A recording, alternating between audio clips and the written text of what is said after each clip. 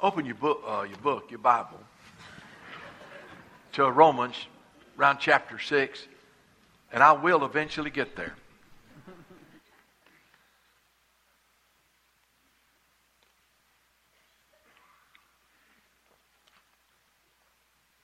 I had that dream a few weeks ago.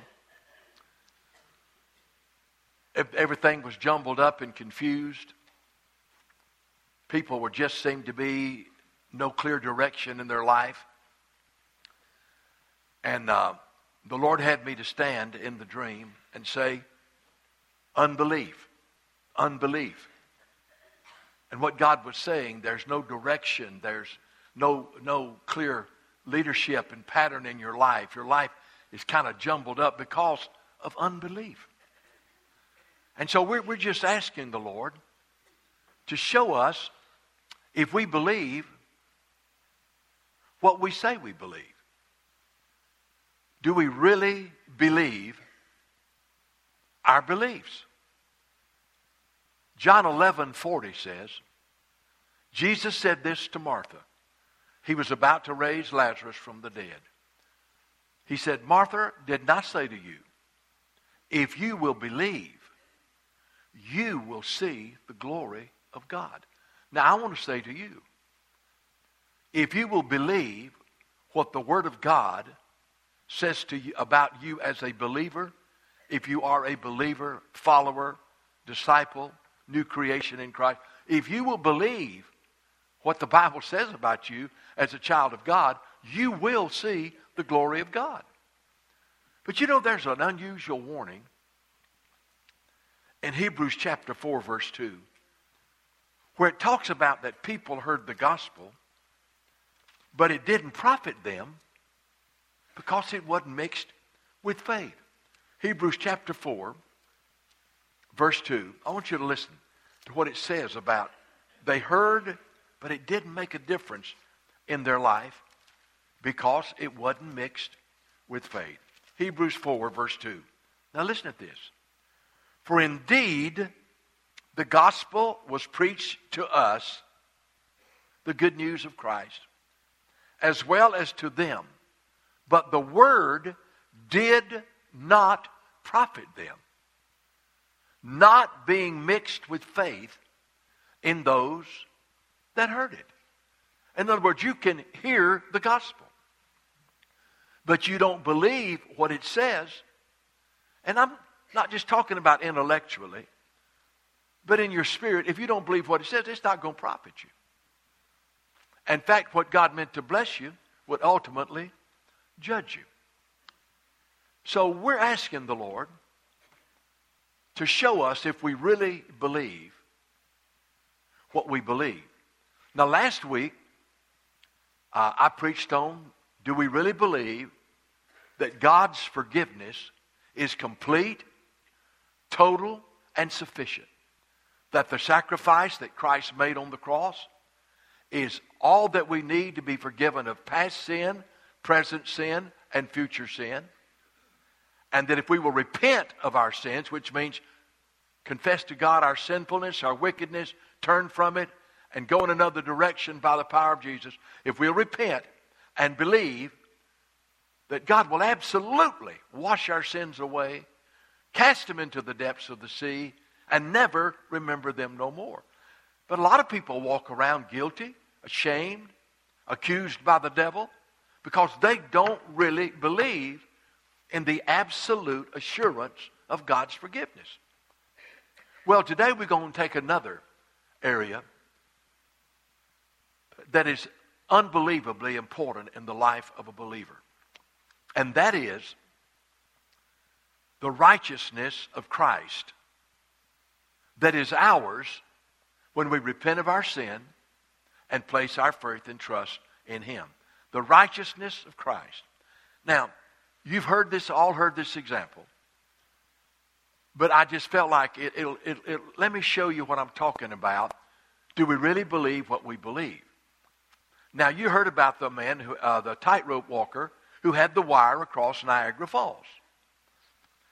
And he had a big announcement that he was going to push a wheelbarrow on a wire across Niagara Falls. So hundreds of people came, and he got the wheelbarrow, and he stepped out there, and you know how they do it. I can't walk on a platform. They got out there, and they just did like this, and he walked, good gracious, I'm going to fall. And he pushed that wheelbarrow across, and back, and everybody just applauded. They applauded. He said, let me ask y'all a question. How many of y'all believe I could put a 50-pound sack of flour in that wheelbarrow and push it across Niagara Falls? Man, you could do it. So he puts a 50-pound sack of flour in there, and he walks across that tightrope, and comes back, and they just go crazy. He said, well, let me ask you one other question. How many of you believe I could put a 200-pound sack of flour in that wheelbarrow? Push it across. Oh, you can do it, man. You can do it. So he gets a 200-pound sack of flour, and I can imagine him walking that tightrope, and he comes back, and everybody just went crazy. He said, how many of y'all believe I can push a human being across this thing on a tightrope? Oh, you can do it. You can do it. He said, who's first? Nobody volunteered. Do you know why? They didn't really believe it. Oh, we know you can do it. But not one of them got in the wheelbarrow. You've got to believe what you believe. And the way you know what you believe is you act on it. And it affects your life. If you believe it, you'll act on it, and it'll affect your life. There's no greater truth. The truth of forgiveness by God through the cross, but then the fact that God has given us the righteousness of His Son, Jesus Christ, and that the righteousness of Jesus has become ours is just absolutely mind-boggling. I never will forget when Peter Lord came to preach for us years ago. Peter made the statement. He said, I want you to know that every Christian in this place is just as righteous as Jesus. Now, I knew what he was saying, but there was one guy in our church. Oh, my friend, it drove him up the wall. For weeks, I tell you, Brother Fred, you know what Peter Lord said? I said, what did he say? He said that we could live a sinlessly perfect life. He believes in sinless perfection. And we can be just as righteous as Jesus. And I said, he didn't say that. He just said that God had given us the righteousness of Christ. And so therefore we are as righteous as Jesus in our position. I never could get through to him. I never could. It just worried him all the time. Of course, sometimes he concerned me anyway, because he went to us on a trip to the Holy Land. And we were at the place where supposed to be the tomb of John the Baptist. And he looked at me and said, are we in the Holy of Holies? I said, this guy, he's not going to get it. And we went to another place. I'm telling you, this has happened. We went to another place outside a museum, and there was these little cylinders. He said, is that where they keep the Dead Sea Scrolls? It was a trash can. So you understand, it was hard for him to get some things. But let me just give you some verses that will convince you, if you will believe, that you have the righteousness of Jesus Christ, that his righteousness is yours. The first one is 2 Corinthians 5:21. We'll get to Romans later, but 2 Corinthians 5:21. Now, there's no way you can misunderstand this verse. You just can't do it. I mean, if there's anything about it that's hard to understand, I don't know what it is. It says this. For God made him, Jesus, to be sin for us, that we might be made the righteousness of God in him. For he made him who knew no sin to be sin for us, that we might become the righteousness of God in him. So basically, what that verse says is this. Brother Ed, when he was teaching this week, said, and I've used this many times, I think he got it from me. But anyway, it's kind of like this. Okay, all right, so we're going to let this represent your life. And so he made him to be sin for us. So God takes all of our sin and he places it on Jesus. He made him to be sin for us. So God takes our sin and places it on Jesus. That we might become the righteousness of God in him. So he takes our sin and places it on Jesus, and takes Jesus' righteousness and places on us. So, it was God. Now let me ask you something.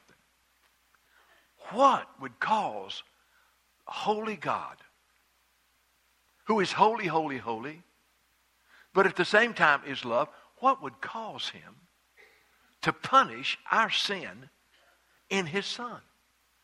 You notice it said he made him.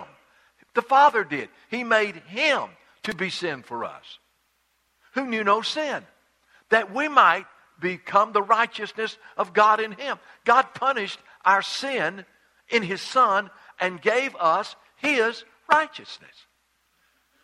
That is an unbelievable, awesome truth.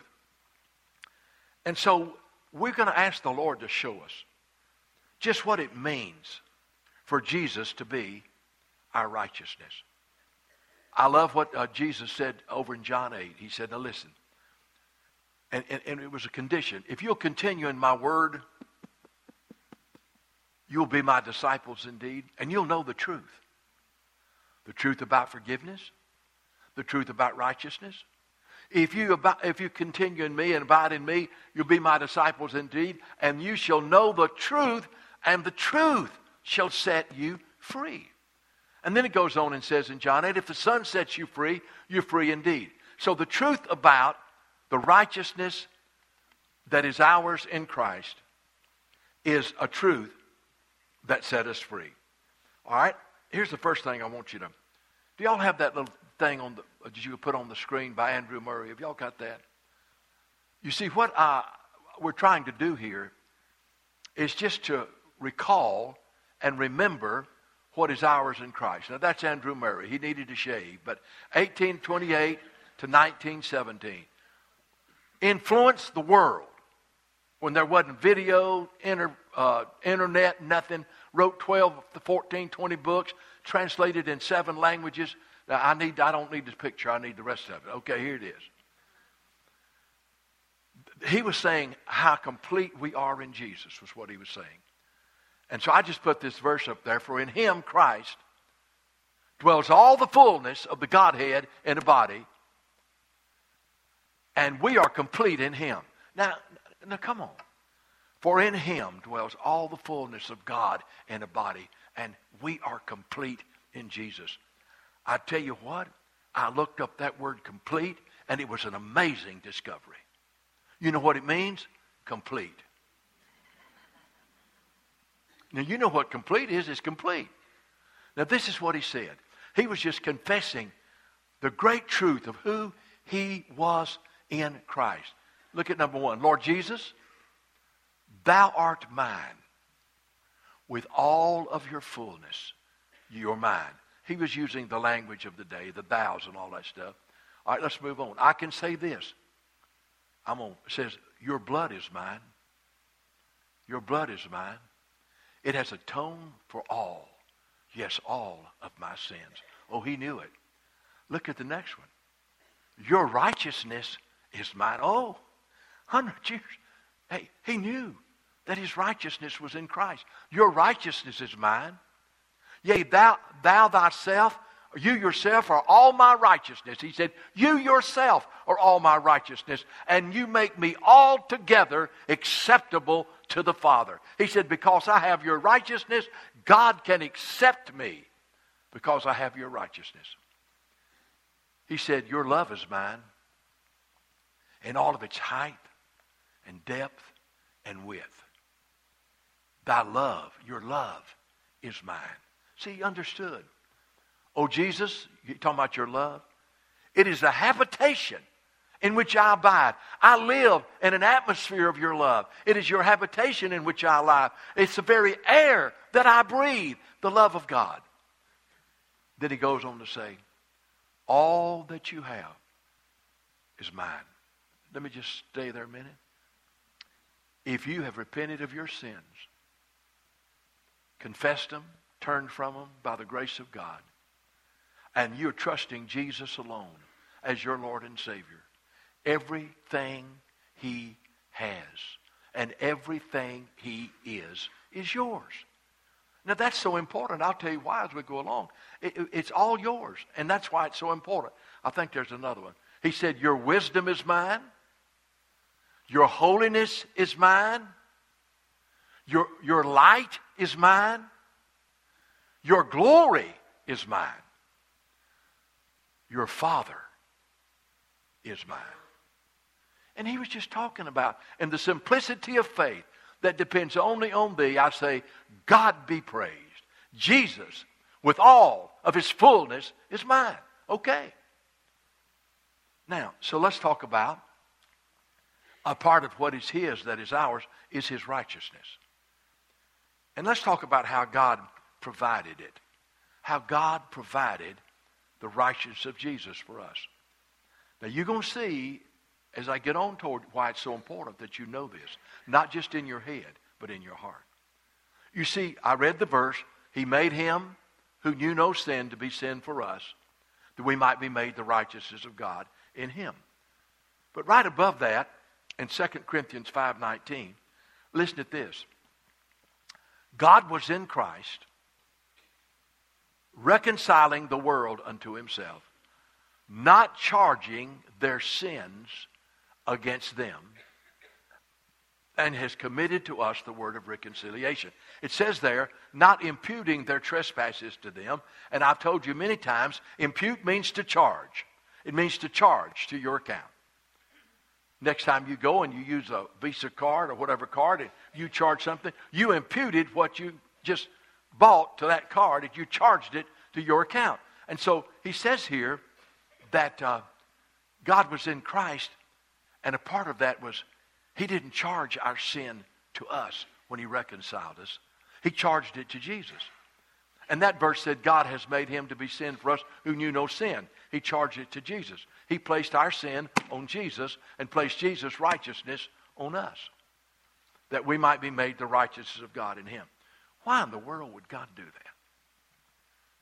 Why would God punish our sin in his Son? Why would he do that? I mean, it's amazing. And then turn around and give us his righteousness. Well, it's the heart of God. It's the heart of God. And you know, flowing, and the Bible says God is love. Doesn't have love, he is love. But you know, out of the heart of God flows mercy and grace. And see, it all revolves around the fact that God is merciful to us. He's merciful to us. He does not give us what we deserve. You either get mercy or justice. You understand? You say, Brother Fred, I want justice. No, you don't. Oh, no. You would be forever separated from God, die in your sin, and spend eternity in a devil's hell. No, you don't want justice. You want mercy. God doesn't give us what we deserve. Have any of y'all ever been stopped by a highway patrolman and you're going too fast? Yeah? And that wasn't right. It wasn't right. You know, Miss Bertha Smith was going through this town, and she looked down at her speedometer and had gone over the speed limit. She said, oh, my goodness. She went to the police department and turned herself in. That's the honest truth. I was speeding. They didn't know what to do with her. There were times I didn't know what to do with her. But anyway. But you know, whenever I got stopped by the patrolman, it's been a good while. It's been a long time. Thank you, Lord.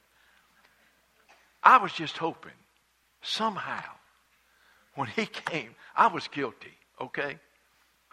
But you know, you can either get a ticket or you can get a warning. And I was just hoping he'd have mercy on me and give me a warning. Because justice was he was going to give me a ticket. And I tried one time to tell him I was a preacher, and I think he charged me double. I believe that all. I never let him know who I was or what I was. But see, when you knew you were guilty, but you didn't want justice, you wanted mercy. Hey, we're all guilty before God. We're all guilty before God. There's none righteous, no, not one. All we like sheep have gone astray. We've turned everyone to our own way. All have sinned and come short of the glory of God. And so we don't want justice, we want mercy. And out of the mercy of God, Jesus Christ, He punished our sin in His Son. And out of His mercy, so out of His mercy, He could give us His grace.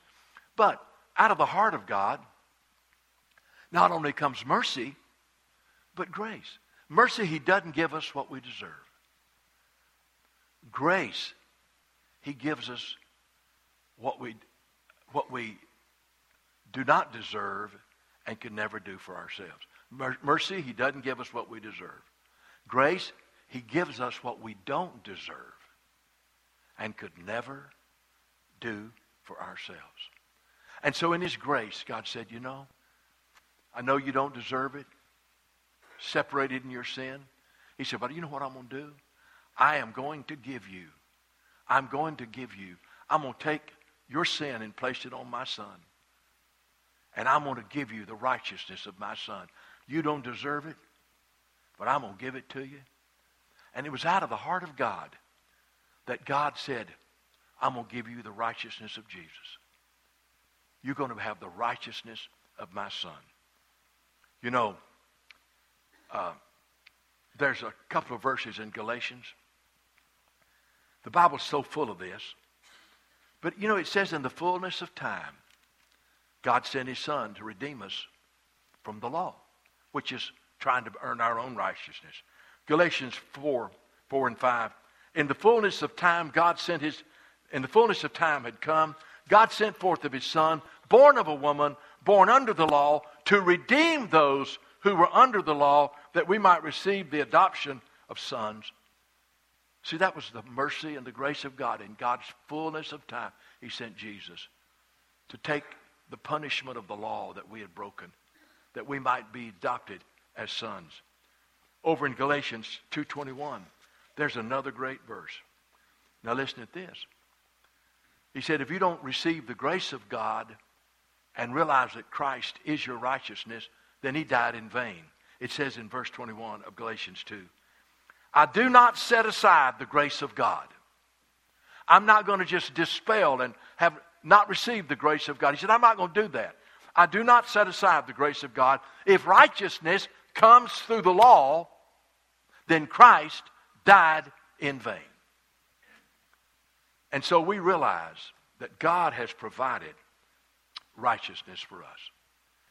And we needed it. Romans 5:6 says, for when we were without strength, Christ died for the ungodly.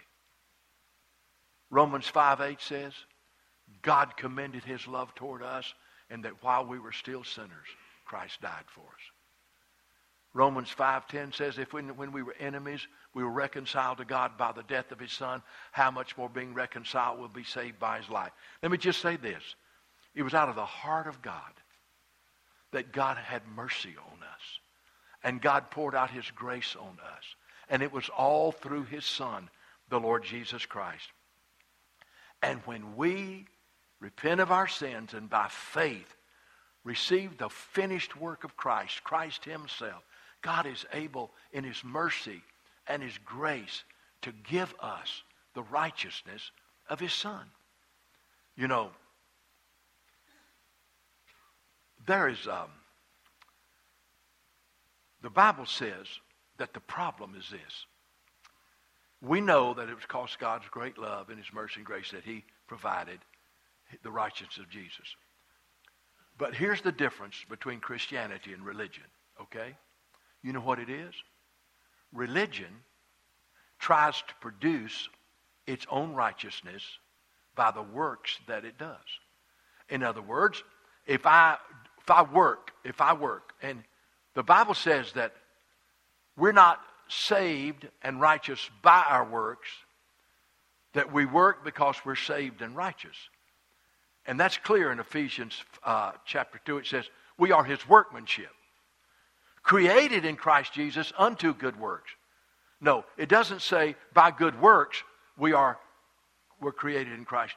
In Christ Jesus we were created. But let me tell you right now, many people say, well, I want to be accepted by God.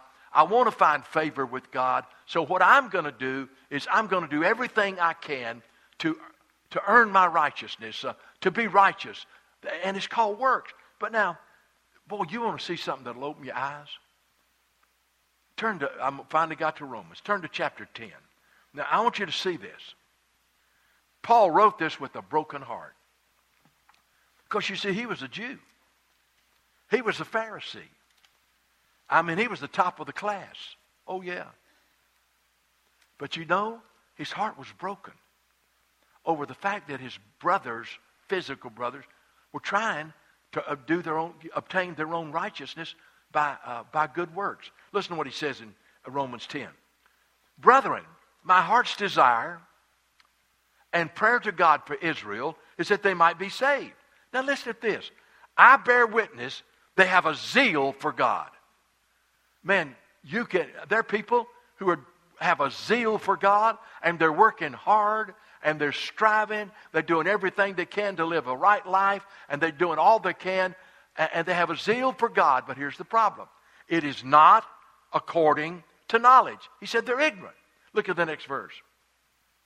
For they, being ignorant of God's righteousness, ignorant of the fact that God has provided his righteousness to us as a gift through Jesus Christ.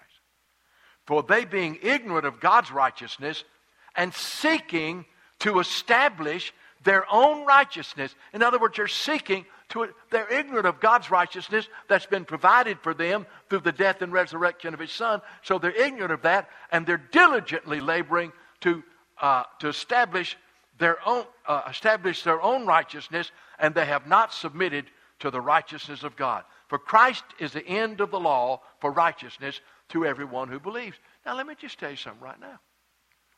There are people all around us who do not understand mercy and grace.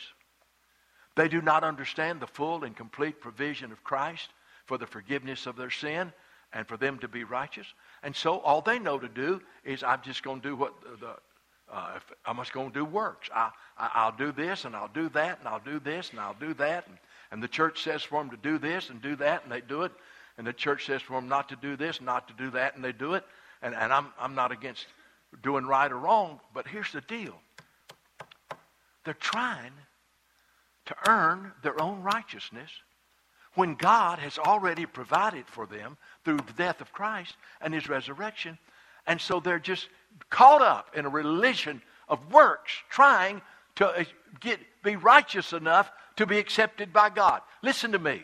By your own righteousness, you'll never be righteous enough to be accepted by God. Because the only righteousness that God can accept is perfect righteousness.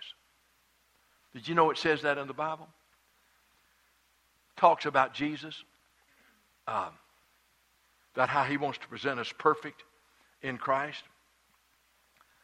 And I know where it is. It's in the New Testament. But anyway, I'm not going to do it. It says, we warn every man and we teach every man. This is what it says.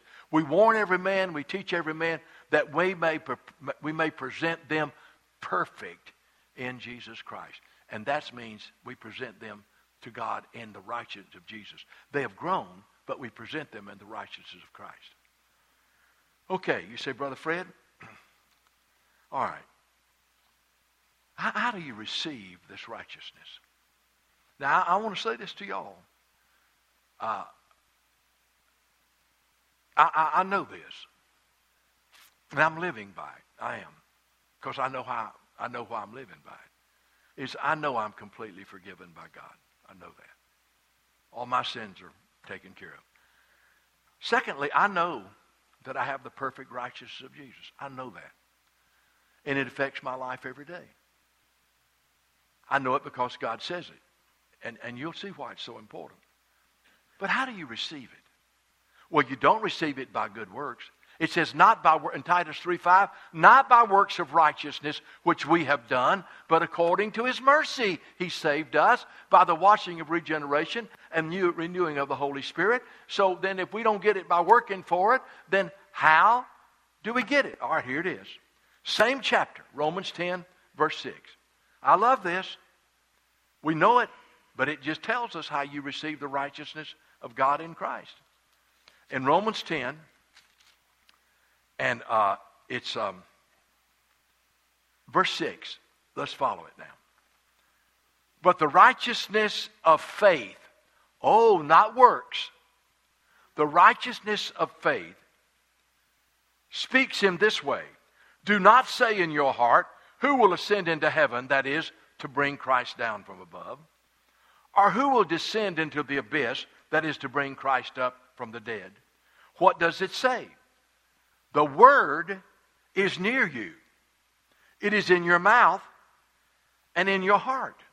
That is the word we preach. Now here it is. If you will confess with your mouth the Lord Jesus and believe in your heart God has raised him from the dead, you will be saved. Now look at verse 10. For with the heart one believes unto righteousness. I thought you would say, Brother Fred, for with the heart one believes unto forgiveness. That's true. Or with the heart one believes that in Christ they'll go to heaven. That's true. But no. With the heart, if you will confess with your mouth Jesus is Lord and believe in your heart that God raised him from the dead. For with the heart one believes unto righteousness. You believe that the righteousness of God of Christ becomes yours by faith. Here's a person, they realize their sin, they repent of their sins. By the grace of God, they turn from it, and they embrace Christ and Christ alone. And guess what? He not only forgives them their sin, he gives them their righteousness. And from that day forward, the day they're truly converted, God always sees them in the righteousness of Jesus. He never sees them any other way. Never. So we receive the righteousness of God by faith, by receiving in Jesus as our Lord and Savior. The perfect righteousness of his Son. Now let me close by saying this. Now when I say I'm going to close, I don't mean in 2 minutes. But let me just tell you. Because you've got to hear this now. Okay, God has provided for us the perfect righteousness of his Son. And he could do that because he punished our sin in Jesus, put our sin on him, and then turned right around and gave us the righteousness of Jesus. And that is our position. We have the righteousness of Jesus right now. But God's provision of righteousness, when it is received by faith, results in the practice of righteousness in our life every day. Okay, my position is this.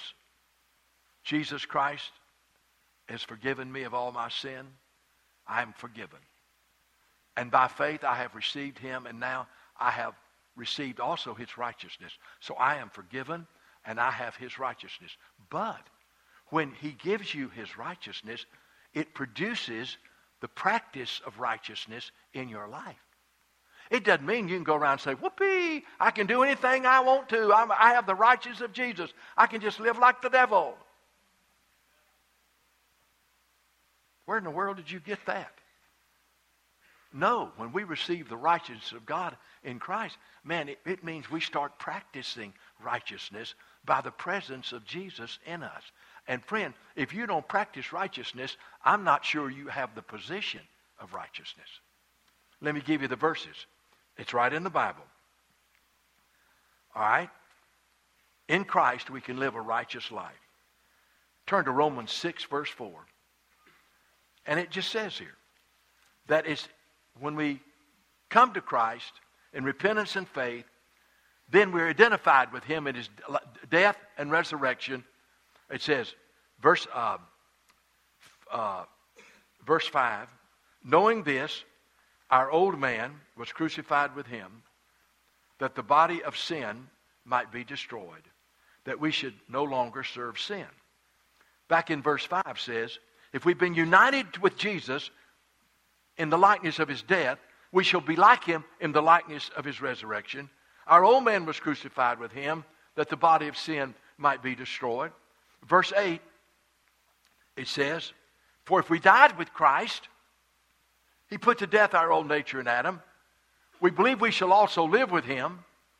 And you go on, and in verse 10, for the death he died unto sin once. But the life he lives unto God. Okay, now, I want you to see this. He said, when you became a child of God, you entered into the death of Christ. God put to death your sinful nature in Adam.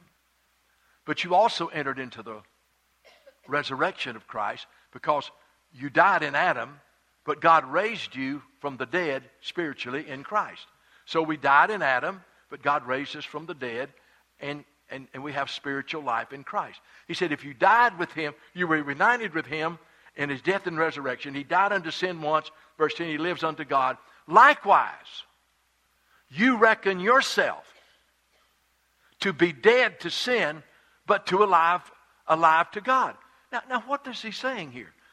When you entered into Christ, and Christ entered into you, you were united with him in his death, and your Adamic nature was put to death, but you also united with him in his resurrection. That's why we baptized by immersion. We baptized the old life that was put to death in Adam, and then we raised the new life, which is a new creation in Christ. He said, you were united with him in his death and resurrection. So now, because of that, you counted a fact that you are dead to sin and alive to God through Jesus Christ our Lord. Now, before I got saved, I was alive to sin and dead to God. But after you get saved, you're dead to sin and you're alive to God. Now, think of the difference. Reckon yourself to be dead to sin and alive to God. Now, verse 13, listen to this, don't miss it. Do not present your members as instruments of unrighteousness. Don't let your eyes be an instrument of unrighteousness. Don't let your ears be an instrument of unrighteousness. Don't let your tongue be an instrument of unrighteousness. Don't let your hands and feet be instruments of unrighteousness. It's a word, there's weapon. He said, do not present your members as instruments of unrighteousness. It says over there, because now you're no longer a slave of sin, you're a slave of righteousness. Look at verse 16. Listen to this. Do you not know to whom you present yourselves slaves to obey? You are that one slave, whether you obey, whether of sin leading to death or obedience to righteousness. Thanks be to God, you were the slaves of sin, but you obeyed from the heart that form of doctrine that was delivered to you. And having been set free from sin, you became servants of righteousness. I tell you one thing, when you get saved, you not only are forgiven and you not only receive the righteousness of Christ, but you start living a righteous life. I didn't say you live a perfect life, but you live a righteous life.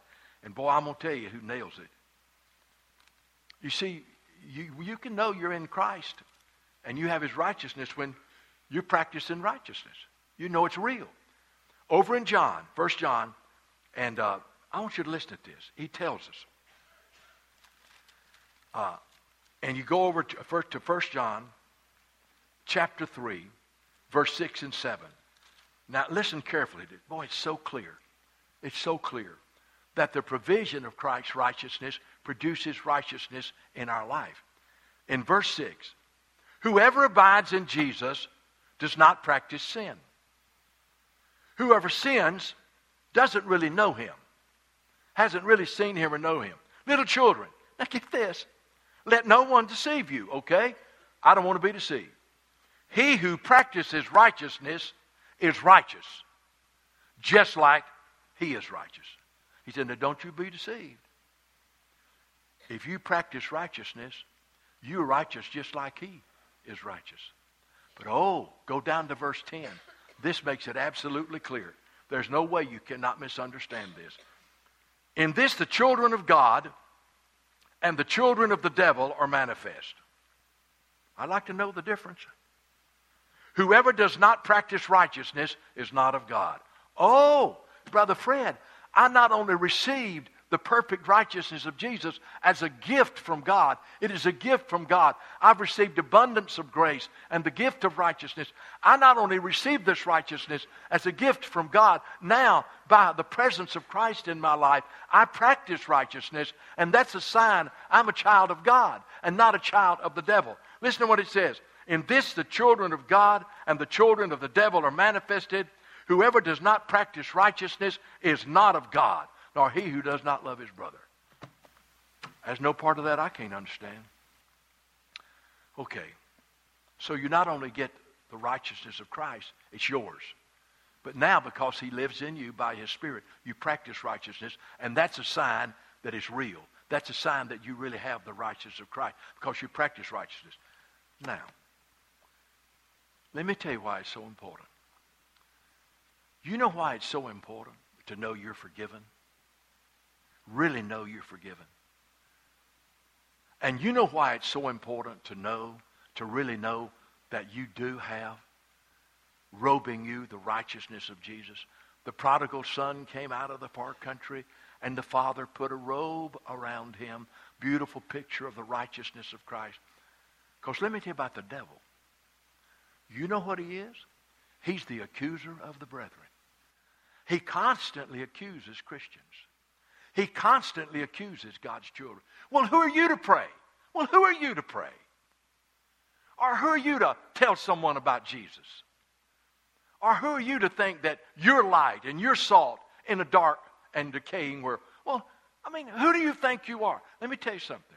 When the devil accuses you and says, who are you to pray, and who are you to witness, and who are you to think you're light and salt in this office, and who are you to think that you have access to God, and who do you think that God has accepted you, and who are you to think that one day you're going to spend eternity with God? Look at your life was a mess.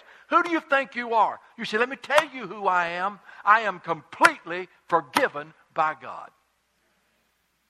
And on top of that, devil, you put this in your pipe and smoke it. I am robed in the righteousness of God. Well, buddy, that drives the devil crazy, and he runs and goes. Hey, listen, he accuses me all the time. Who are you to preach? My wife will tell you I'm not perfect. Who are you to preach? I said, I tell you who I am. I am completely forgiven by God, washed in his blood. My sins are forever gone. And this very moment, I am robed in the righteousness of the Lord Jesus Christ, and there's nothing you can do about it. And he's defeated. And they overcame him by the blood of the Lamb and by the word of their testimony. You overcome him by the word of your testimony. Guilt, shame, the accuser comes. You know you messed up last week. You know you messed up last week. You blew it. You say, yeah. But I tell you one thing, I'm completely forgiven by God. I've repented, and I am robed in the righteousness of Jesus. I'm accepted by God. Can't do anything about that. And I'm not turning back. I'm just going to keep on. It's just a bump in the road. I'm going to keep trusting Jesus.